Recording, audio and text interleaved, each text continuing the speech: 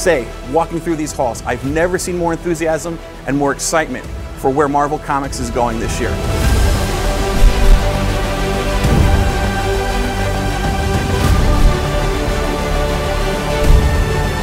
Not since Marvel Now have we had such an overarching line-wide change of talent on the Marvel Comics line.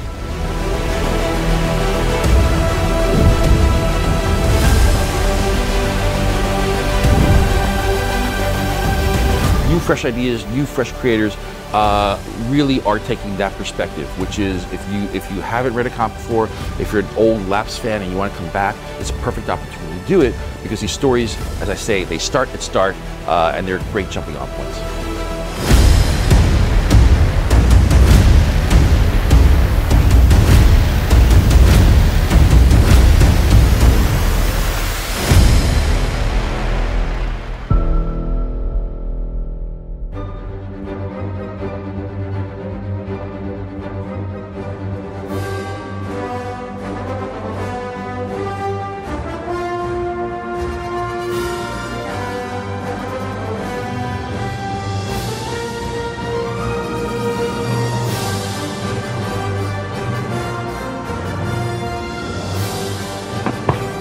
Hey, how you guys doing? This is the producer from Brothers Comics. Welcome to the Marvel Hacks, our weekly comic book recap show as we go over some current comic books, and sometimes we have a Throwback Thursday that's for classic X-Men stories. We're not doing that this week, no classic X-Men stories, mostly new comics, and we have to tackle a really big new comic book news that dropped in the comic book industry this week.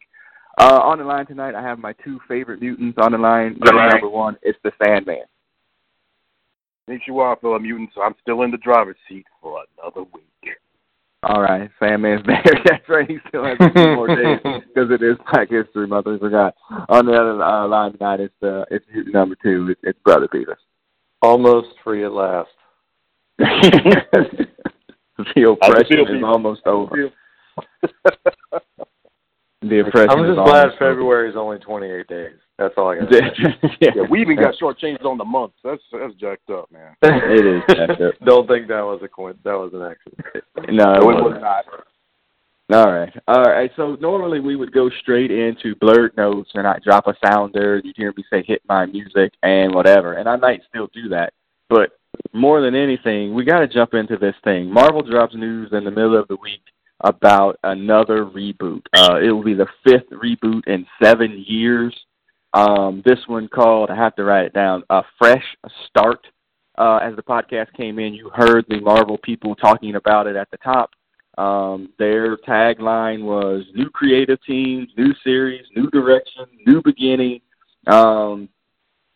A good jumping on point if you've been away from comics or if you're a brand new reader. If we went back and listened to any of the other introductions for reboots, they would probably sound exactly the same.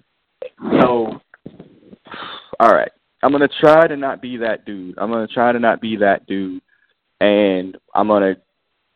take a not an alternate position, but I'm just going to try to look at it from a positive standpoint because my initial reaction to this was, what the fuck, honestly.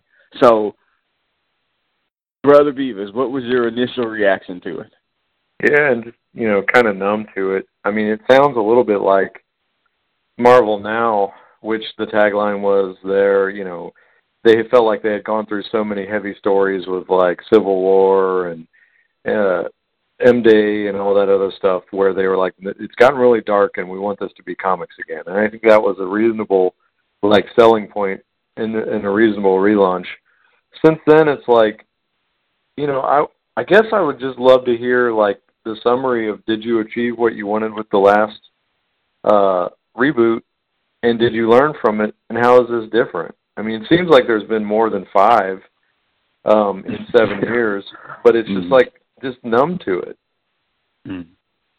Sandman, I think you were the first one to hit us with the text chain news of this. What did you think? Just like Beavis said, numb. I mean, how can any of us be excited about this anymore? I couldn't believe when you said 5 times out of 7 years. I mean, good God, man, that is horrible. Who who would care? Who cares anymore about this stuff? I mean, and you know, I'm a Marvel fan. We are all Marvel fans, and I'm tired of this. It's just bad. They keep reboot. I don't understand the mindset at all. They don't have any kind of plan. They're just rebooting to reboot to reboot. When every time somebody else either gets in charge or they just want to undo something that they didn't like or something. From what it seems, I don't know. I don't like it. I just kind of like you. I just said, "Oh hell no!" and just kind of shrugged my shoulders as I shook my head and went on about my business. So, yeah, numb. That's the spot they wanted. Yeah, numb to it sounds like a very good thing to it, but even still, I was like, we kind of started the Marvel Hacks when we changed it over from the Thursday Night Comic Book Show to it was really at the start of Legacy, which has only been a few months. I mean, really, if you think about it, and it's going to be over in May. And I'm going to shout out a couple of people. There's a new website. It's Do You Even Comic Book. You can at them at Do You Even Comic Book. One of the people that is a part of that is at Task, Ivy, The Comic News, Let's Get Drunk and Talk Comics.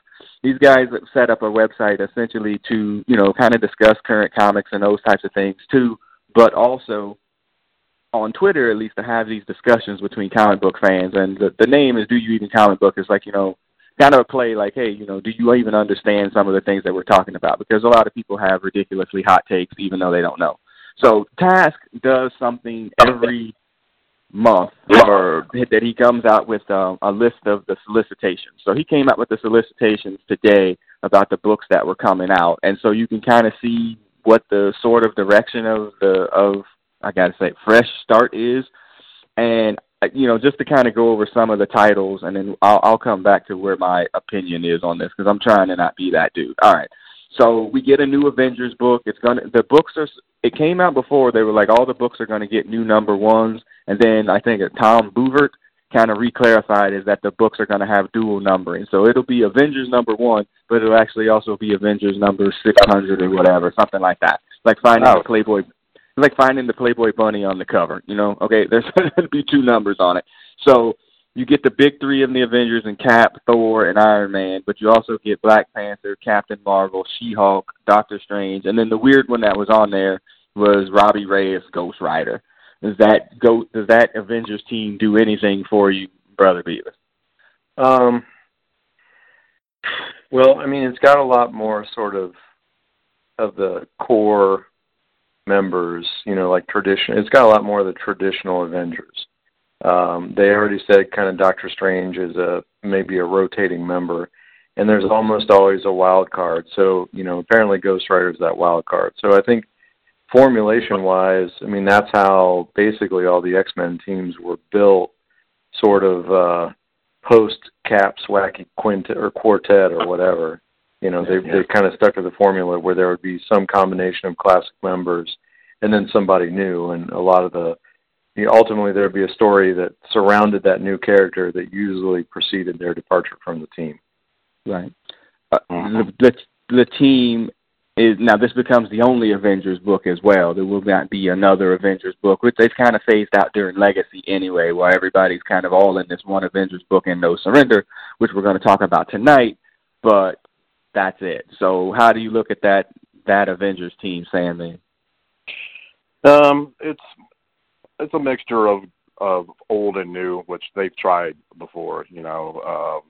They usually all try to bring them the couple of the cores, Hulk. I mean, not necessarily Hulk.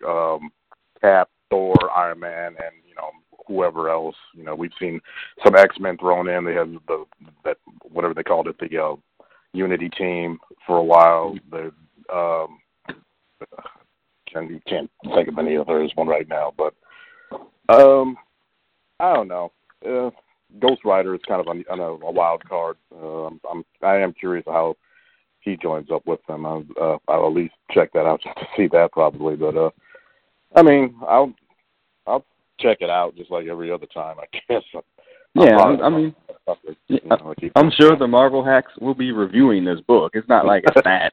It's just, it's just, okay, it seems like this No Surrender story, which we're going to talk about here in a little bit, is going to lead essentially straight to this new team, and that's interesting. And I also see that I can't remember her name. Vector is not her name though. What's her name? Voyager. Voyager. Yeah, she didn't make the cut. Surprisingly, she didn't make the cut. I don't think anybody was biting on like, oh shit, I got my first issue of Voyager. Get the fuck out of here.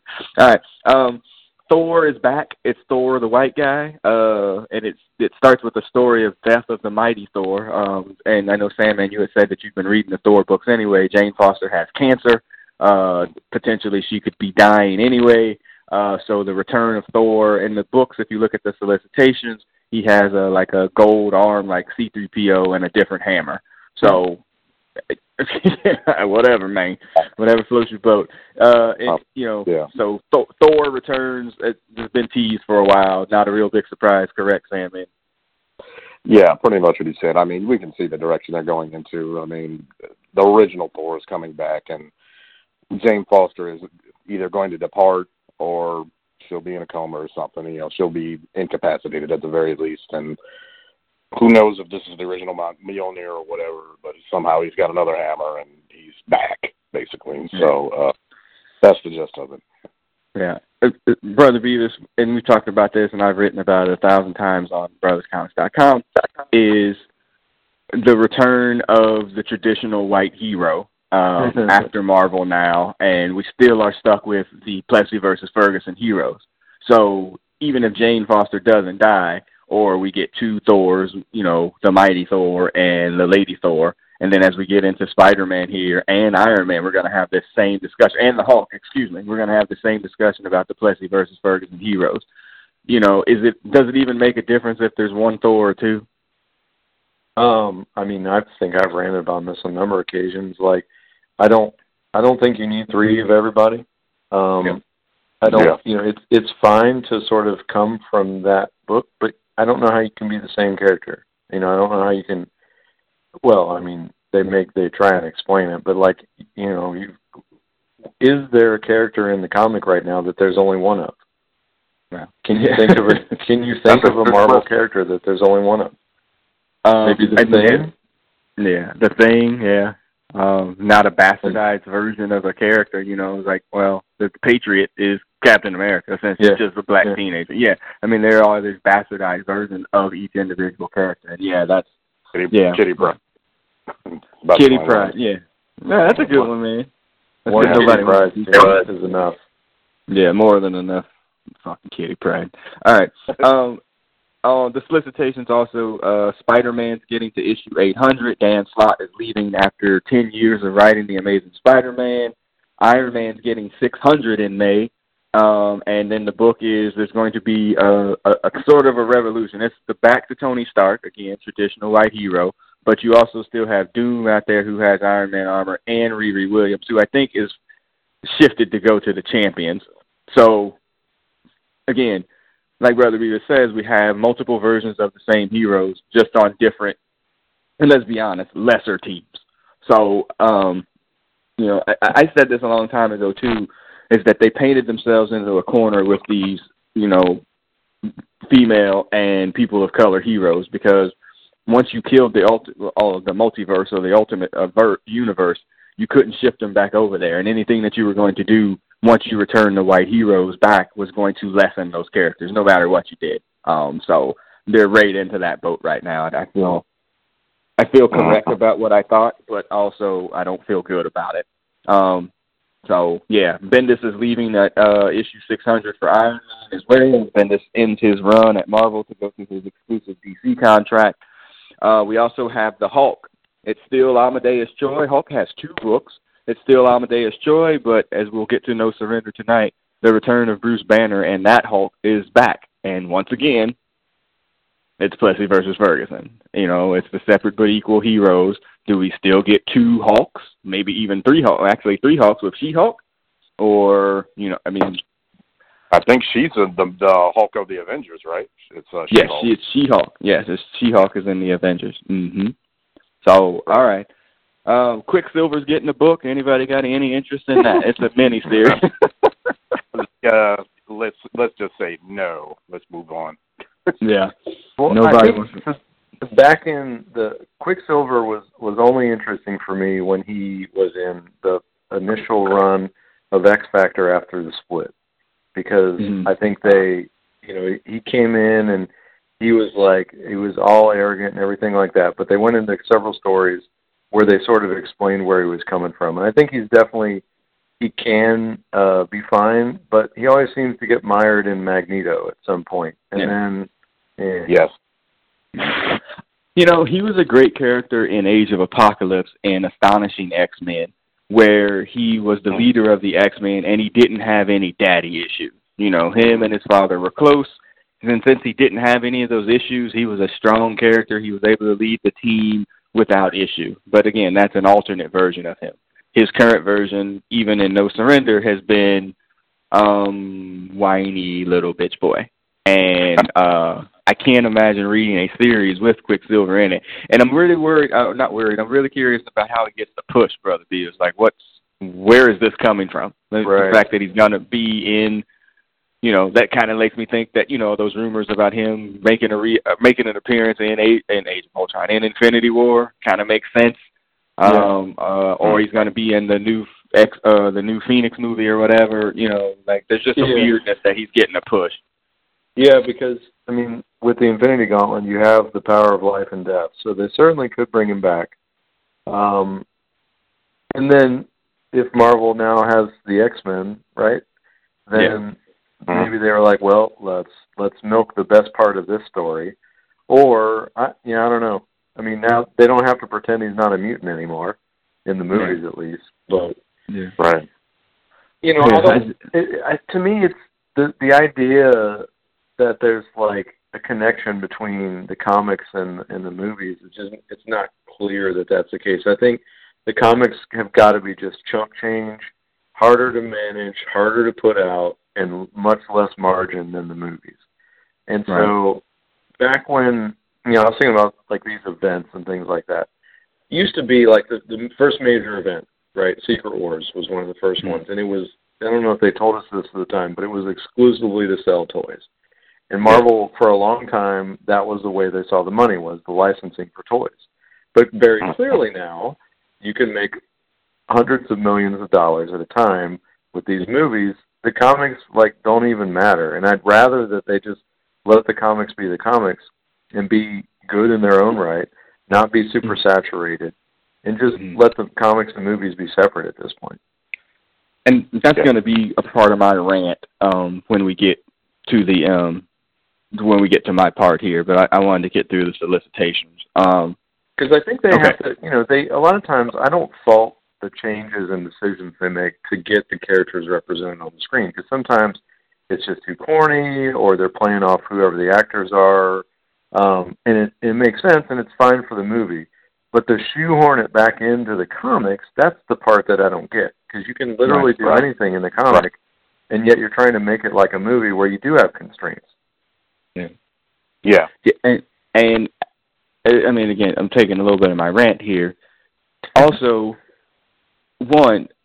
it's much easier for people to get into the movies than it is to get into the comics, no matter how many times you put a number one on there. The books, even with everything that you're trying to do, are still burdened with continuity. So even if you didn't know ish about comic books and you picked up Avengers #1 because you was like, oh, I see Black Panther, he was on there, I see Captain America, I seen that movie, Thor, and I seen Robbie Reyes on Agents of S.H.I.E.L.D., and I watch all those shows, you pick up that book, they're still going to hit you with something you're like, what the fuck is this? And it's not easy to pick up because they're relatable but not related. And they should be completely separate entities. Like you're saying, they should be completely separate entities. None of those, they don't need to coexist together. They don't. People that are fans of the movies, generally speaking, are not necessarily fans of comic books. They're just not. And the movie and the comic books appeal to a younger audience who, let's be perfectly honest, can't afford the damn comic books. They just, at $4, $5, and oftentimes $6 a pop for a book. Twice a month. Twice a month. Oftentimes, you just who's got it? We ain't got it.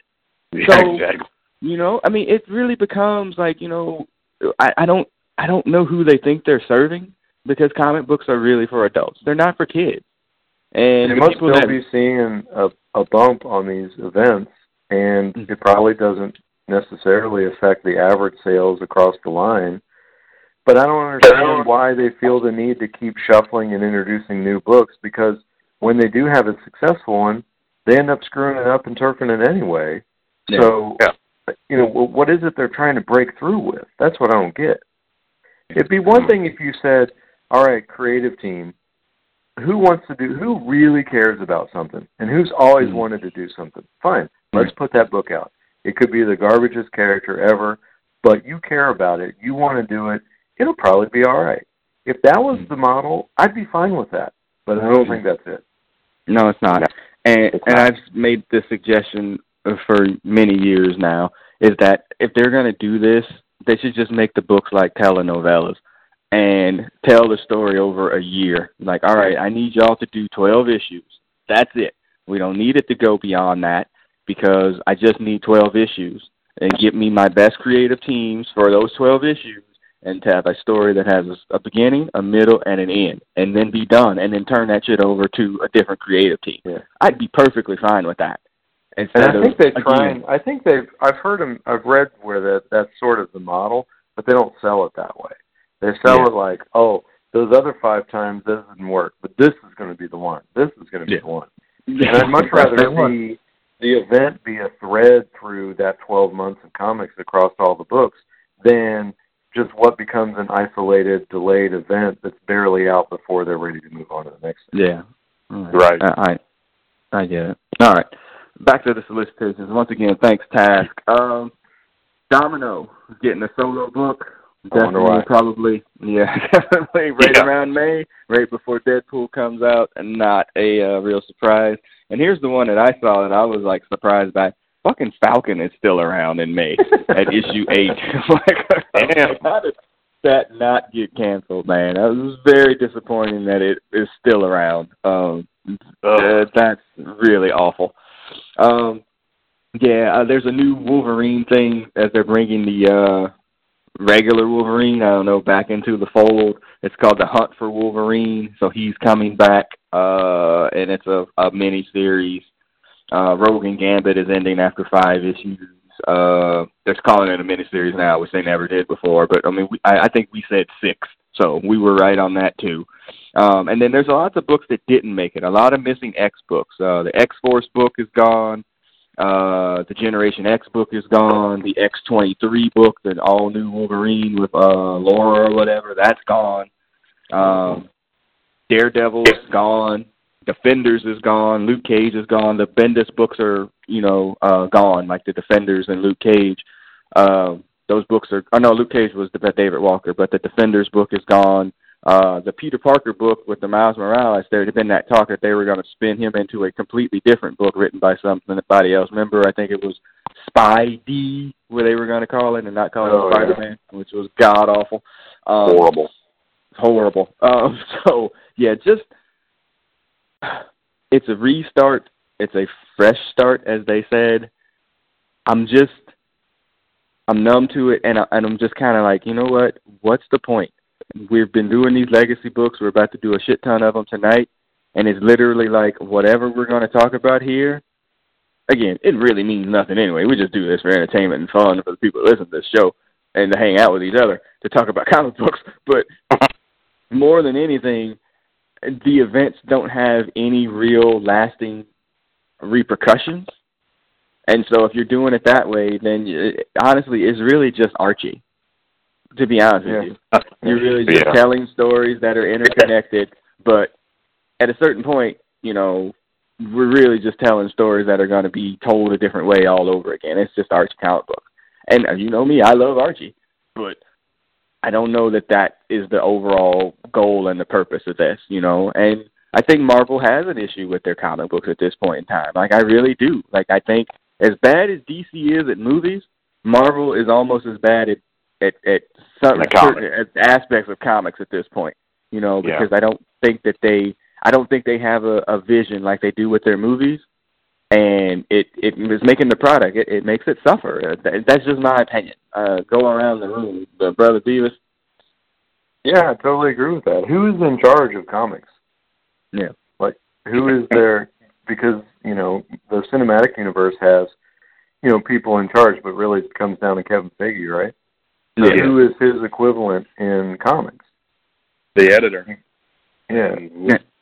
And that's that dude that they hired at the editor, the one that pretended to be Japanese for so many years or whatever.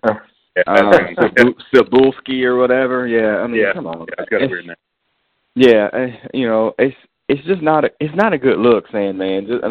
It's just not a good look. And I know you listen to a lot of podcasts, you read a lot of this stuff. I mean, you probably get a lot more insider information than both of us. I mean, what is your overall thought on this? Yeah, it's we've mentioned this before. I think I've mentioned it before on this podcast. Marvel's got to get away from this. If there's somebody in the corporate world over there that's mandating they emulate the movies, you know, in some way or form, and we kind of hit on this a little bit earlier. And you know, it's the strangest dichotomy because the books inspired the movies, and now the movies are re-influencing the books. So it's this bizarre loop that they're going in, and it's not good for creativity and for the comic books on any level. You know, there's just somebody up above that says like, okay, well, let's get a push for the movie, and you know, write this in here and support the movies with the books, and it's not good. I can tell you that in the Thor book, for example, Loki is Tom Hiddleston. I mean, he looks exactly like him now. Mm-hmm. It's just strange, you know, and you know and obviously they're doing different things, but you know, it's just I don't like all this cross pollination. I think they're trying to do, and in the end, I think it's going to be I think I texted this to you guys this week. It's going to be the death of Marvel Comics if they don't get a hold of this somehow and get somebody, you know, somebody creative that can break away from this thing they've got going now. It's not good. It's going to. No, it's not. Yeah. And my thought was too that even if, like, let's say they keep going, the comics going that way, like, you know, it's going to get to be like a Game of Thrones situation, too, where I was like, all right, we could reference these stories in the comic books to make the movies. Well, the comics that you put out in the last 10 years or so, nobody wants any of those stories. But you know what? I really wanted to see, you know, Legacy. What? What book? Yeah, I really wanted to see that new Secret Wars. What? Nobody wanted to see any of that stuff. So it's just kind of weird that I don't know. Like I said, I heard about it. I was really upset. You know, as much as you could be upset about something that doesn't really matter. I was just like, gosh darn it, that just doesn't make any sense. So, all right, whatever. All right, we're good. So we're all thumbs down on this, or just thumbs like, well, I don't even care. Yeah, like I got to go find my thumb and figure out, you know, which way it's pointing. But I ain't getting up to go for it right now. It's definitely not pointing up. yeah, we're sideways and probably pointing down more than likely. Okay. All right. So again, shouts out to the Do You Even comic book folks, especially Taz for putting that out. So we appreciate it. All right, let's jump into the books for tonight. We got a whole list of them. And I said it before we started recording. I was like, I didn't even know where I wanted to start. So, you know, anybody want to go first out of a book that you read? I read them all.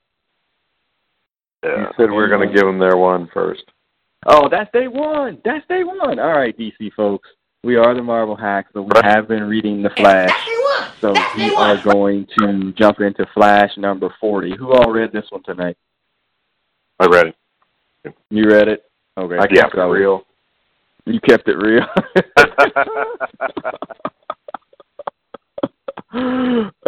Yes. If you did not, let me throw a plug for the business here. If you did not go back and listen, please go back and listen to our Black Panther recap podcast. We did review the movie, and Brother B was at an absolute drop the mic moment about DC Comics, with DC movie cinematic universe. Holy cow, an absolute drop the mic. Woo! All right. So Flash number 40, it's the Perfect Storm storyline. This is part 2.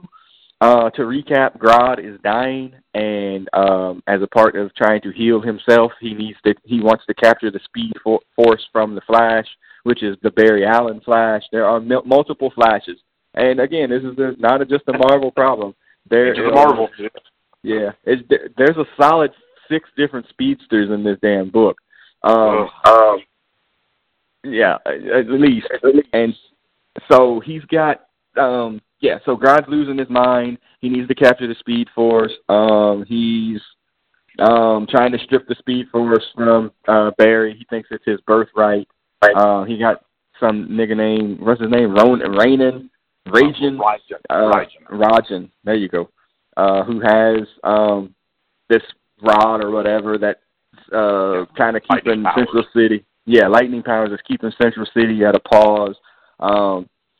Flash is like, you know what, if you're sick, I'll cure you, I always want to help you, blah, blah, blah. But he's like, forget that junk. Grodd's like, forget that junk. The Speed Force is mine. It's my birthright. And so as he's about to take it, Kid Flash and some lady named Avery Flash, I don't really know what her name is, they come in and do a hot tag save, and they take Rajan's lightning staff or whatever someplace else. But I mean, essentially, this is a story where Grodd is going to capture capture Barry Allen, strip the Speed Force from him, and as Grodd is essentially about to kill Barry Allen, Wally West comes in with the hot tag save, and he's like, all right, well, to quote a movie from the 90s, you got the juice now. He's like, no, you're the Flash. Yeah, you're the Flash now. And essentially, that was the entire issue. Tell me what I missed, Brother B, or soon Sammy. You pretty much hit on it all. It's like just the proliferation of Flashes in this book is just as bad as the Marvel problem we were talking about. Yeah. Interestingly enough, the Flash TV show suffers from the same thing. Right? The link of a certain African-American soon-to-be speedster and join the 8 others that are going to be on that show. So it's not just limited to the comic book. Yeah. So, yeah, you got 2 Kid Flashes, if I'm not mistaken. You got White Wally West and you got Black Wally West. I didn't know White Wally West was on there now. Yeah, he's, I don't even know if he's going by Kid Flash. I'm not even sure, but he's a Flash. That's all I know. And he's in the book. The Black Wally West is in the book, and I don't even know who this Avery character is. I don't either. I have no idea who that is. There's another enemy Flash who's working for Grodd, female, and she's wearing a black Flash costume. She's in a black costume. Mm-hmm. Yeah. But the book is. Yeah, go ahead. Go ahead. No, they're saying the book is full of Plessy versus Ferguson Flashes. A bunch of separate but equal Flashes.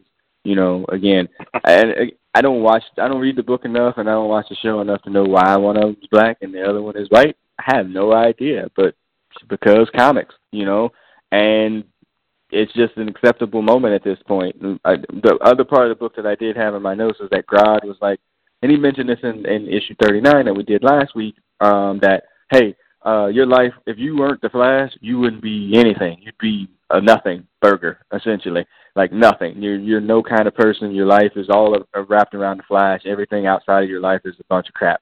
And so by taking this from you, I'm just going to strip you down to the essence of being a big loser that you are. I was reading Grodd's voice and Trump's voice. You're just a loser. The way he was running him down. And that's pretty much it. He gets his powers taken, and that's the end of issue 2. Again, it's not a bad book, and it's also extremely well drawn. So if you like well drawn and comic books, this is very well drawn. I like that, and it reads very easily. And it's not like a quick 30-second read, though. There's enough going on for it where you can actually sink your teeth into it and kind of have an idea. And they did at least a decent version of recapping in case you couldn't remember what happened last time. I didn't have to go back and read the other book to figure out what the hell had happened. So I appreciated that. So what do you think, Sam, man? Thumbs up, thumbs down on The Flash? Thumbs up for the most part, yeah. It's like, I'm not exactly sure why Grodd needs the Speed Force to heal or whatever. He mentioned something about a disease only the gorillas get outside of Gorilla City or something. I guess it's they're going to go more in depth with the plot later on. But yeah, and because comics. Yeah, because comics. And kind of a recap, Grodd kind of gets in his mind and stuff, messes with him and stuff, and Barry basically, he gets his powers taken, and then I guess, correct me if I'm wrong, did he, like, transfer his power to Wally, or is he just, like, deputizing him as a new Flash, pretty much? Well, Wally already has his powers of the Speed Force, so he just took Barry's Speed Force. So Wally, he's just deputizing him. Yes, he's just like, hey, you got the juice now, man. That's it. You know, like, you got all the juice. And, you know, I don't know how long of a story this is. This is something I do appreciate, and maybe this is something, I mean, again, I'm praising DC way too much. I do appreciate that they keep their stories kind of to between, 3 to 4 months. Like, I think a portion of what Marvel is doing now, at least with some of these books, is they're carrying out storylines upwards of 6 and 7, 8 issues, and it's just too much.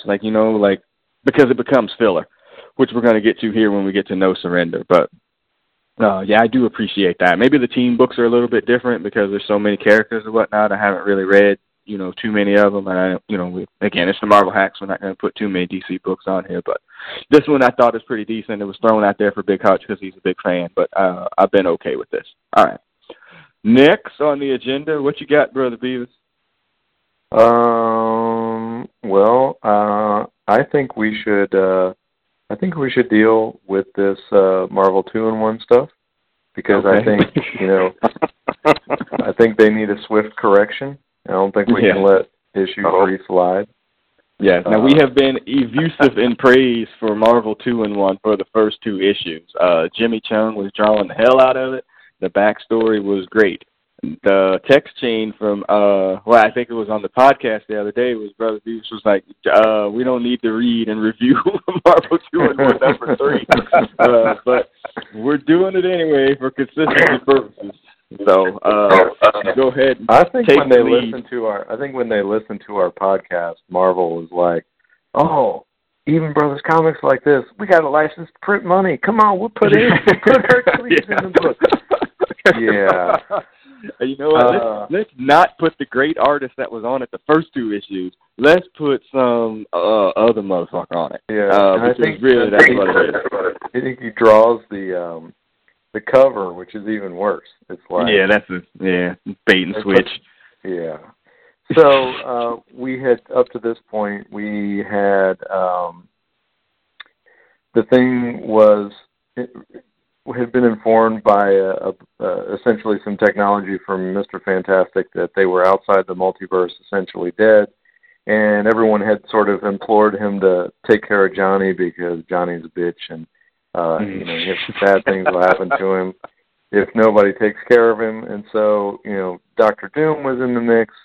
They were going back and sort of brushing up against the original Fantastic Four places and people and things like that, and it was all good. And like I said, I think after the second one, it was like I went back and started reading Fantastic Four books as I was like, oh, this is awesome. And then issue 3 hit.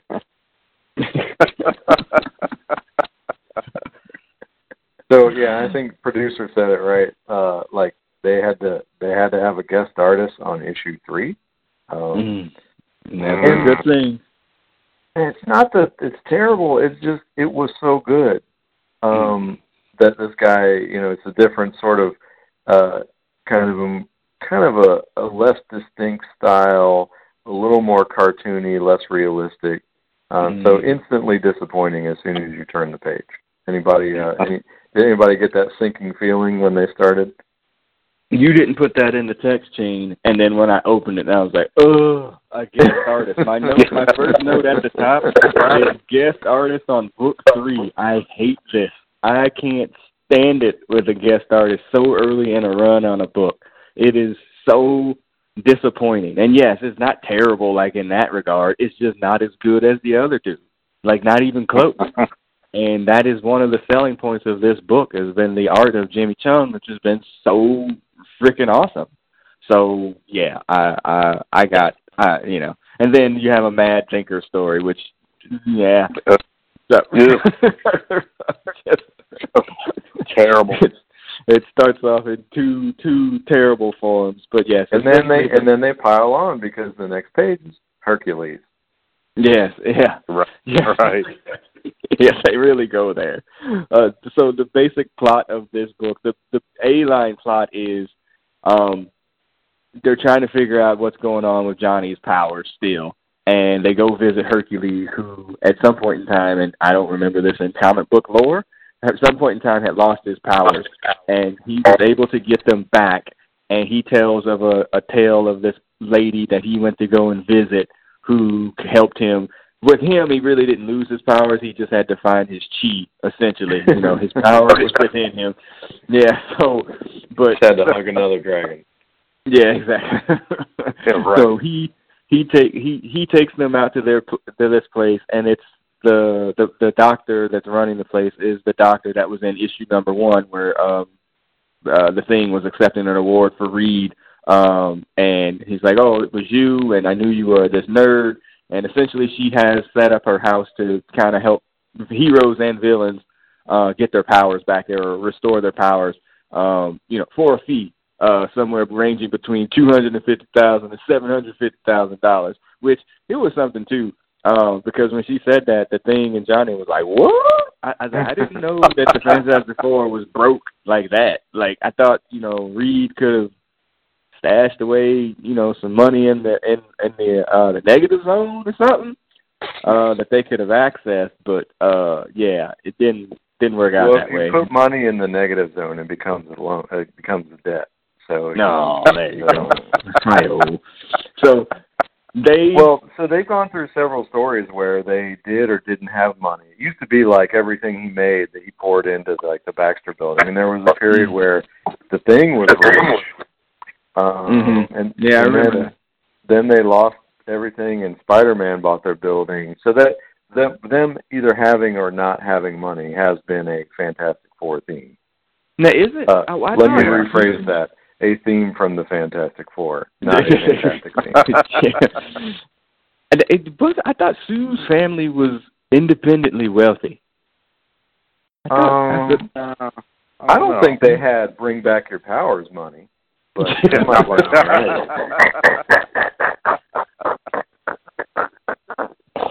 You would think that they would know somebody that could help them out here. But yeah, so there is a story where they're with the Mad Thinker. He gets visited by Doom while he's there, and he wants to know where Reed Richards is, and he has figured out something's going on with these multiverse things. The other ones are out trying to figure out their powers or get their powers back, or who's going to get the powers back and how. There's a Hydro Man appearance in there and a little battle with the Hydro Man who apparently lost his powers. The Hydro Man got $750,000 though? Apparently. Oh, jeez. So, so there's a battle and a fight there, and they defeat the Hydro Man. And the best part about that, it was like the doctor gets so pissed at Hydro Man for fighting. He's like, "I'm leaving." He's like, "Yeah, you don't get to go out the front door," and makes him go out the toilet. Which that literally made me do a spit take. Because I was like, "That's rough." Go out the toilet. And so the overall point of this was the Fantastic Four are somehow, their powers are tethered together. And since the other two are stuck off either dead or in the multiverse, both of them are losing their powers. And so now, as she said, as soon as they came into the house, she was, kind of checking their powers, and they're both almost C students. Johnny is at about 73% of his powers as the Human Torch, and the Thing is about 81%, or not about, is 81%.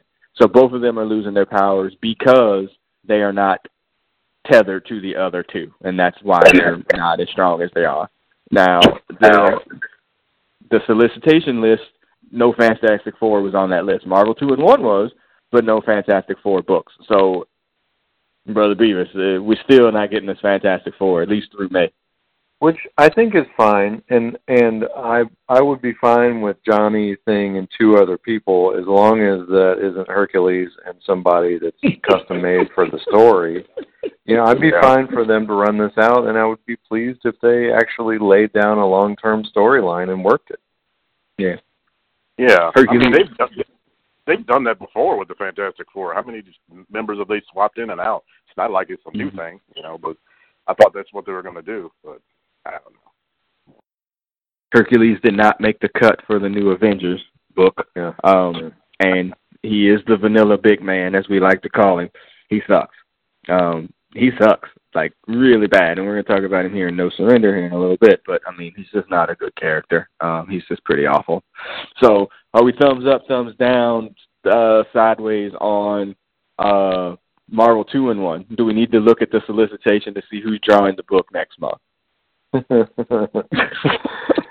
Well, they had a splash page. It looks like it's going back to regular. I mean, I think you got to go thumbs down because you have to send the message that this is not acceptable. But yeah, they had a solid 2-issue run, and then just came screeching off to the side. So hopefully they revert to form. Noted. Yeah, Sandman, thumbs up, thumbs down. You didn't get a chance to read this one, I don't think. I was going through it while you guys were talking about it, and I saw especially the toilet shot Hydro Man had to take out. Yeah, that's classic. Yeah, that was amazing, and right down the toilet with him. Yeah, this is big thumbs down. Let's be perfectly honest. Hydro Man belongs in the toilet, and should never come back out of it. Yeah, he's a terrible character. I mean, Spider-Man's got that whole group of rogues that are just kind of completely Spider-Man villains. So it was kind of weird that Hydro Man was getting offense against, like, the Thing and Johnny Storm. So the Mad Thinker, the end plot of that is the Mad Thinker is losing his mind, and he's trying to make himself into Reed Richards. He cuts his hair. He gets the skunk spots on the side, too. I'm like, I don't know if I like where this is headed. This is how we end up with 2 Reed Richards, 2 Mr. Oh, God. Jeez Louise. Can't even get a black Reed Richards? That's terrible, man. This is terrible. All right. So, yeah, so that's it. I'm thumbs up still. I mean, like I said, when you put the text out, I was like, ooh, it's going to be super bad. It was bad, but I was probably more upset about the artwork than the storyline in and of itself. So, all right, I'm going to take these next 2 because I don't think y'all read any of these.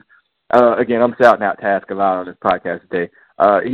When I argue with him, and I'm using the word argue in quotation marks, like about Legacy, he's always like, well, because you're not reading some of the kind of the, I wouldn't call them alternate books, but kind of like the off the main path books.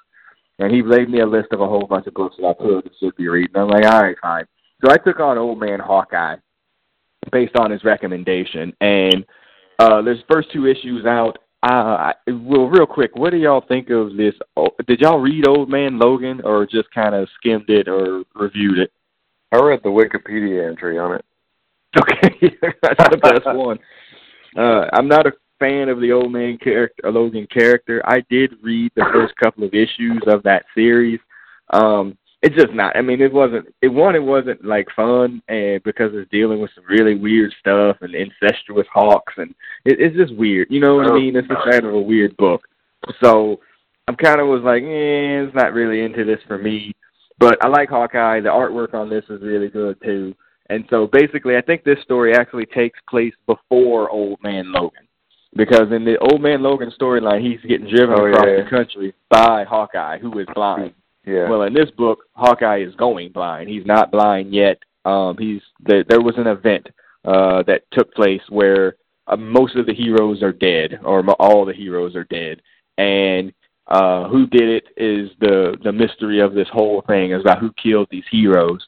And so Hawkeye's taking work where he can get it. He's, transporting things for some dude, this Mr. Hammer. It's not Justin Hammer, but somebody in Hammer's family. And they get attacked by a group of Madrox, Jamie Madrox people. They get attacked. He shoots them with arrows. And he goes 9 for 10. The 10th one he misses, and he's like, I'm going blind, whatever. And so he goes to see a doctor. And I sent the screenshot to y'all, like, it's Claire Temple, Brother Beavis' favorite character. We gotta have something for her to do. Boy, there's an empty panel over here. What can we do? Oh, we could put Claire Temple in there. Yeah. So Hawkeye wants justice, essentially. And he tries to get Logan to join him. he can't get Logan to join him. He brings Logan a gift of to help him, like, hey, join us. He brings him an Xbox, and he's like, I don't want your Xbox. And so I was like, that's a weird product drop. He goes to visit his daughter. He's married to some black lady. His black lady is married to like an Ultron or something. I don't know, dude. Whatever. His daughter's full teenager. It doesn't go very well. She sends him off and like, oh, you come here every 5 years. I don't care about you. Blah blah blah blah blah. And that's it. And then the crime scene of where the Madrox all got dropped, like he dug graves for all of them, and the crime scene is visited by a constable. And the constable, when you first read it, like you see him, he's got like this, one of those freaking British hats on, and his eye is red. And I was like, oh shit, it's Cyclops is the constable, but it's not. It's actually Bullseye, and he's there looking for whoever. He wants to know what had happened, and he's looking for the heroes because heroes are essentially banned in this timeline. So, I mean, it's not a terrible book. To be honest with you, I wasn't expecting to really like it or anything like that. It's very well written, and it's very well drawn. The second issue kind of picks up from there, where the constable Bullseye goes out and he kills, he's tracking Hawkeye down. He kills Hammer's family, except for his wife. Hawkeye goes to a bar that's run by our favorite Mysterio. Mysterio made it. Yeah. He's just one. He doesn't have the thing on his head. He just has one big eyeball now. So he makes it there, and Mysterio's running some club, and he's looking for, like, Hawkeye's trying to figure out who did this. It had something to do with the Red Skull, who killed all the heroes. You get a flashback battle. You get to see that, and Nat gets killed, which is the thing that really sends him over the top. And he said, you mean Natasha, sorry. And he said, Mysterio gives up the guy. He said it's the big man. He works at an arcade joint. Like the big man and the little side man? No. All right, so it's the big man that's working at at someplace at arcades, a Murder World or something. And he goes, and Constable goes, and Bullseye goes to visit Hawkeye's family. His daughter's like, I don't give a damn about you. I mean, she's full-on teenager and hates everybody. And then, I was right, the two story plots that I missed, and then both issues. All right, so the one Madrox that gets away, he gets shot someplace and he's running, and then he falls in a ditch and he gets accosted by a Venom-like character. I mean, it's Venom. I just don't know. I don't know it's a symbiote. He gets there, and then the symbiote also visits the Hammer family as well, and it takes control of the people that were surviving from that as well. And so you get a Venom visit, and then that's pretty much it. So, I mean, I'd say I was, mildly thumbs up. It wasn't terrible. It's a 12-issue limited series. It was on the solicitation. Will I finish it? Yeah, probably. Yeah, there's nothing wrong with it to the point. I'd like to see how it ends. Again, this alternate storyline is never going to come about. I don't mind them telling those stories as long as as long as Old Man Hawkeye doesn't wind up on the current day Avengers. That's pretty much all I don't need to see. The same way with Old Man Logan. He should have kept his ass in whatever alternate storyline this is, and should have never made his way back. So, any interest in Hawkeye's one of your faves, Brother B? Is any interest in that? I might check it out. Actually, I want to read. I've never read it. I want to read Old Man Logan because I might need to make more. I might need to make fun of it. I want to make sure I've got everything accurate and lined up. So I may check it out, but I'll probably wait till it becomes free on Unlimited somewhere down the road. Yeah, understood. Okay. So, all right. What about you, Sam? Man, I don't know where you feel about Hawkeye. Hawkeye, I'm kind of indifferent to. He's always been like he's a dude with a bow. I mean, come on. I don't hate him, but I don't actually love him either. So I would be interested in reading it though, because I know that world of the Old Man Logan is kind of batshit crazy. I've never actually read the Old Man Logan story either. I've pieced it together through videos and what other people have described it. So I got a mental picture of it. It's kind of weird. I need to read it for myself. Very weird. Yeah, it's very weird. Yeah, and it's, because of the movie, it got so much attention and stuff, and it kind of got a second life after that. So I think I would do myself to at least read that, and I probably will check out this too, just to even see how that correlates to it too. At least sounds interesting. I'll do it that way. Yeah, it is. I would agree with that. It's interesting. All right, let's move on. What do you got, Brother Beavis? What have I missed? We got Captain America. Let's take that one because I think most of us read that one before we get into the No Surrender, which finish on a high note. Yeah.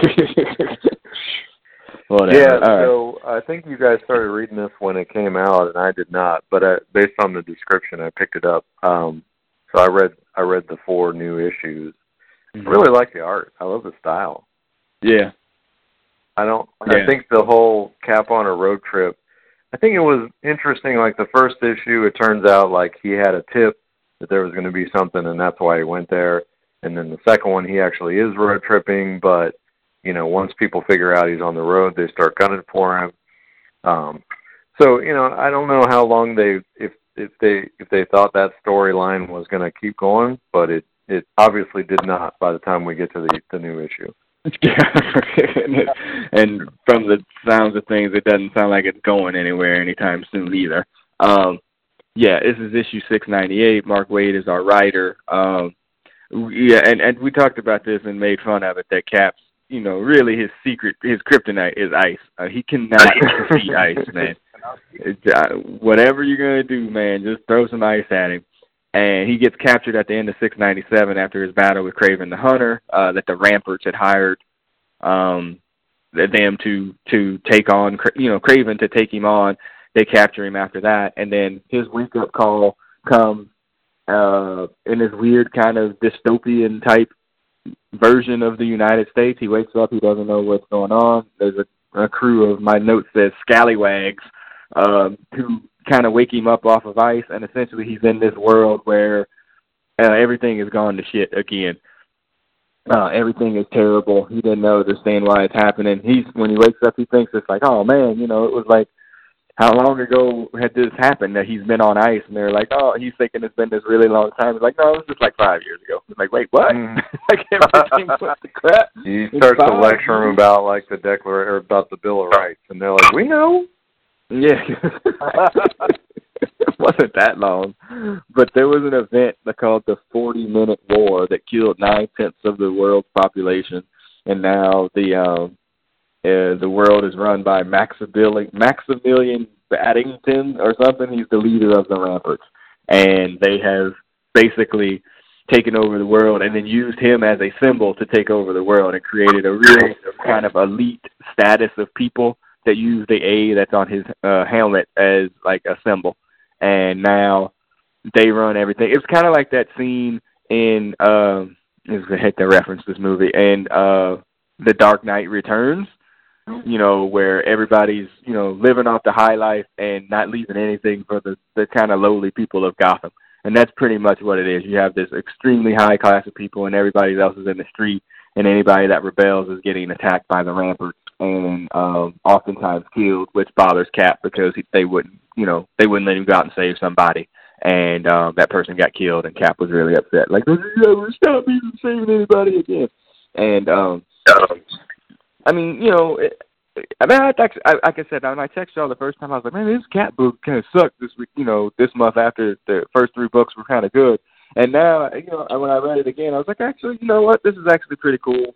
The book is, they call him the Bomb Pop, where he's, the Bomb Popsicle, which I thought was pretty cool. And, there's a lot of corollary, Nick Spencer got into, air quotation, trouble about drawing parallels between, the United States now and Trumpisms with Captain America in his book. And there's a lot of corollaries in that book from modern times. I mean, you can tell Wade's laying it on pretty thick.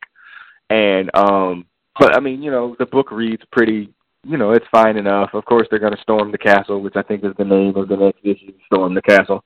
And they're going to, go up against Maximilian. So, I mean, what else? Brother Beavis, you read it. How was it? Yeah, I thought, the twist of, like, it's only 2025 was interesting.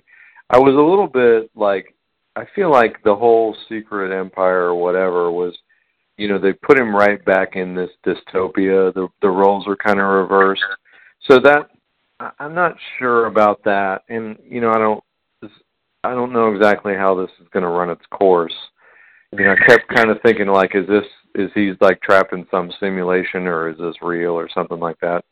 Yeah. The idea of him being 8 years down the road and separate from the Avengers as a result, and just being Cap in a new world is interesting. But I just don't know if they have the stamina and the vision to actually put together a long-term story.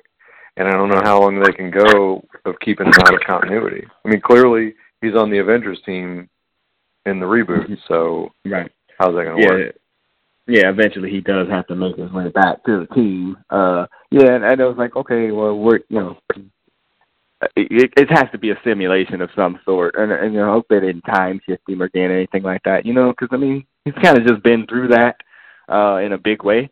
So that was the joy of the first couple of issues. It was like, oh, it's kind of like, we talked about this, it was like, oh, these simple stories for Cap, because he's just been through this, kind of tumultuous time over the last year with the Secret Empire thing, maybe kind of getting him back to being, maybe not fighting world battles quite yet. And, we have this story here. I don't know. Sammy, did you get a chance to read that one? No, I was following along while you guys were talking. I love the art style. It's unique. I kind of agree with Davis. It's like they throw him in another dystopian world, and I thought that was a little. I mean, we're coming off of all the craziness of Secret Empire, and they're kind of redoing that. They're almost redoing his whole tenure before he was frozen, and they are redoing it, and woke in modern times and joined the Avengers. So they're just kind of telling that. So, I don't know all about that. Yeah. The story is batshit crazy too. So I don't know what the end game is going to be. Well, we left out the fact there's talking dogs in there too. There's some goofiness in there as well, but I mean it's fine. All right, the last book of the evening. It's the Avengers No Surrender. It's been out every week for the past 7 weeks. I put it as The Hunt for More MacGuffins is the subtitle for this book.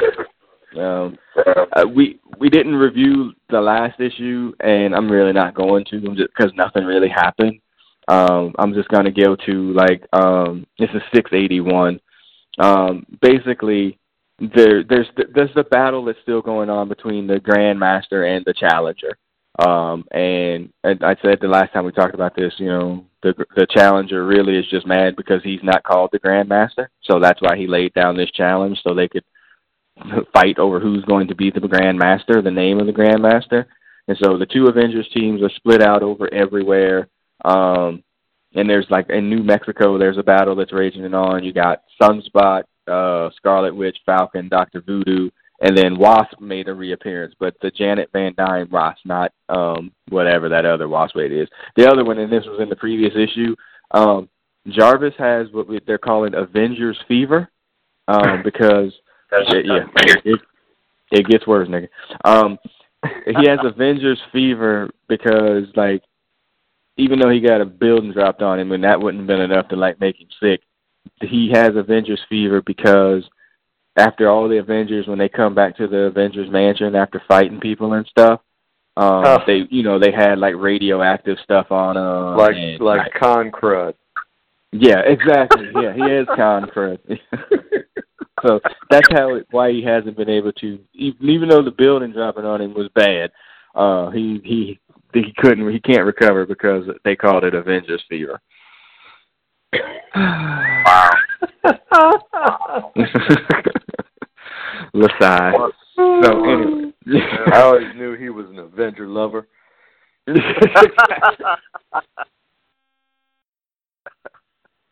I swear I saw a panel in there and Jarvis side-eyed for real? So gave me this. So he got Avengers Fever. They got Avengers Fever. We got Avengers Fever. They're in love. All right. So it's Sunspot, Scarlet Witch, Falcon, Dr. Voodoo, and Wasp, they're fighting over MacGuffin against either the Black Order or the Lethal Legion. Essentially, they all look the same to me. There's a bunch of comic book battle stuff. There's really nothing there. And essentially everybody discovers the plot of, like, they're trying to get the MacGuffins. That's pretty much it. It's like, oh, the MacGuffins. Well, don't let them get it. Well, we got to get it or whatever. Rogue is super pissed because Johnny, they all think that he's dead because he touched the MacGuffin. And so she took the powers of Corvus, like she kissed at Corvus, which I think is in the Black Order, and took his powers and pretty much laid waste to everybody. It's like, you know, and I don't know, I haven't read these books. I don't know if there's a history with Johnny. I mean, he is a known horn dog, but also Rogue can't touch people. So maybe when he's on fire, they can smash. I don't really know. Okay? Like, I don't know. But she's super upset that he is not, like, alive. Like, you know, like, as upset as she would be if Gambit died. I mean, that's basically how upset she is, and the ass kicking that she gave everybody.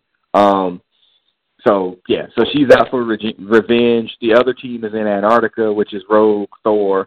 It's not Vector. Voyager and Hercules. And really, it's just everybody finds out about the game between these two. We do get the Voyager origin story mixed in here. And her dad's last name is Vector, so I'm not crazy, okay? So her parents, she was a little girl, her parents are getting a divorce, and she goes in there, no, not a divorce, and runs into whatever scientist machine that he was doing, and she gets the powers of Voyager, and she can teleport people, and that's pretty much it. And she was trained by her dad to whatever, and then she became an Avenger that nobody learned about until 3 issues ago. This is a bullshit story, right, Brother B? This Voyager thing. This is just, this is just total bullshit. There was literally no reason to do this, like, at all. And now, again, 3 months from now, I don't think we're ever going to see Voyager again unless she gets killed, which would be great because she is literally useless and pointless at this whole situation. I mean, how dare they almost? So,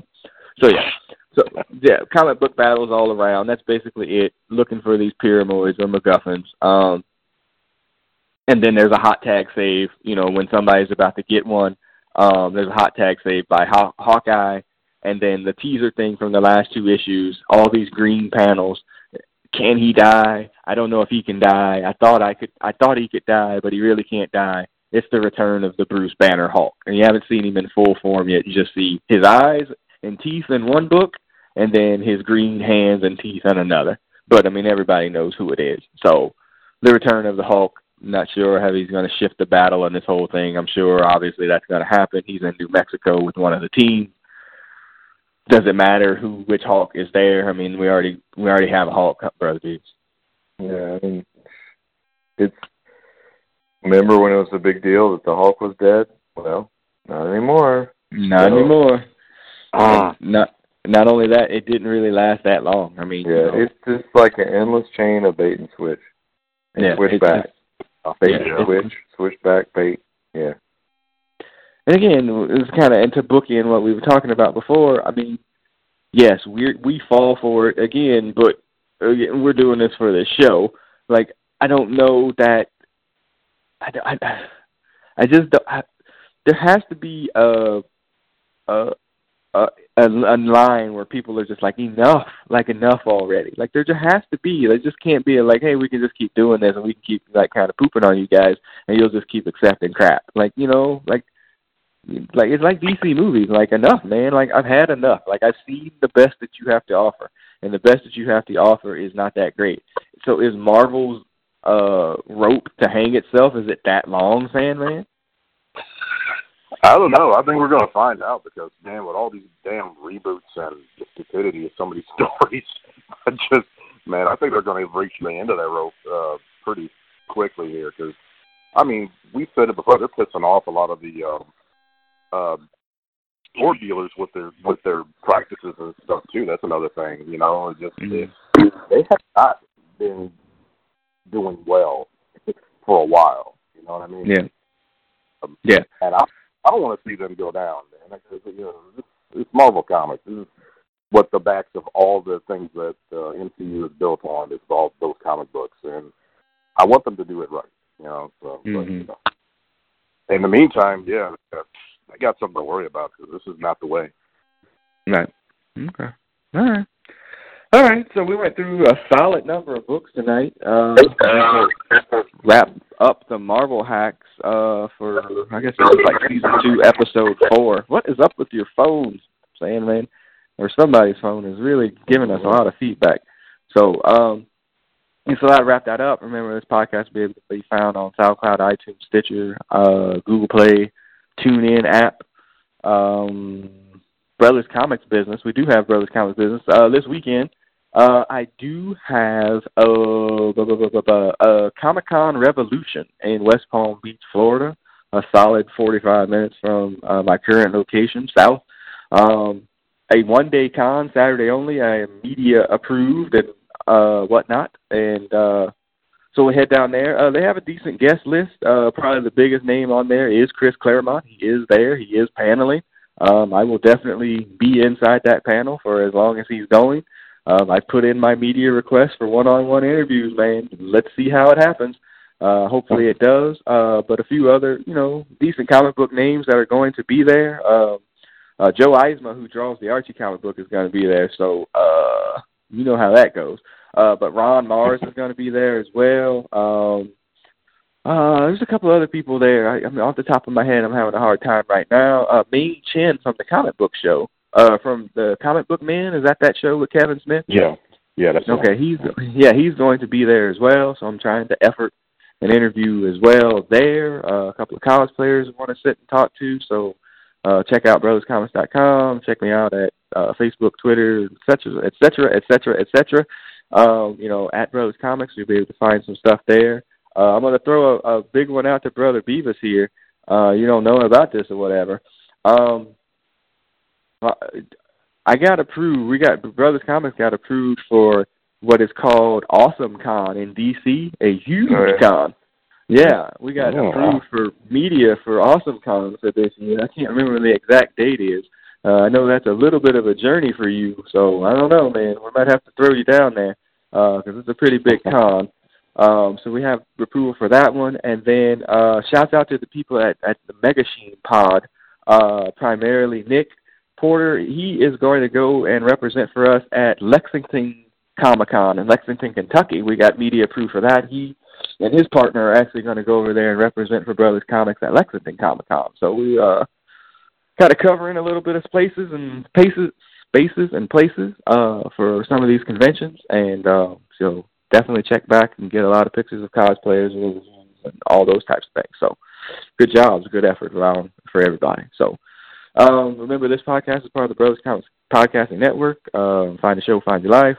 These two gentlemen had a great Game of Thrones podcast this past week. If you haven't listened to it, it is very entertaining. So you might want to check that out, as well as our Black Panther review, which these two gentlemen also were a part of this past week. Anybody, Sammy, you didn't make it to a third showing, did you? Not as of yet. It is on the schedule. I must at least consider. Yes. Noted. Brother B was only one. Yeah. I don't know when I need to see it again. See when it comes out on DVD or whatever. Yeah, I got you. Yeah. It's not a you were right. It's not a fun movie in that sense. Like you're not. It took me a while to figure out how I felt about it, but I didn't have to go see it again to figure it out. I figured it out. Just like yeah. This is something else. This is something different I wasn't expecting. I can totally understand that. Again, that's how I felt about the Ta-Nehisi Coates Black Panther comic book. I read that thing, and I was like, I don't know if this is what is this? Like, it's not bad, but it's definitely not what I was expecting. And, so it becomes like I have to readjust my expectations and my, what I was looking for in the book. So, all right. So, yeah, so that's that. So we'll wrap this up as our Marvel Cinematic music starts to play us out. Brother Beavis, say sayonara, man. Say goodnight. All right. Come on, March. Just a few days away. There it is. Almost. And, Sandman. Tell them where they can find you first, by the way, Sam. As always, you can find me at Sandman415 on the Twitters. I'm always on there. Drop a line anytime. And yeah, that's basically it. Sure. All right. And that's right. Brother Beavis is in the ether. You need to get him, get at me. We'll get to him we'll get to him some way, somehow. All right. So as well, to wrap this up, I'd like to say good night, and we'll see you guys next week. Peace. Peace.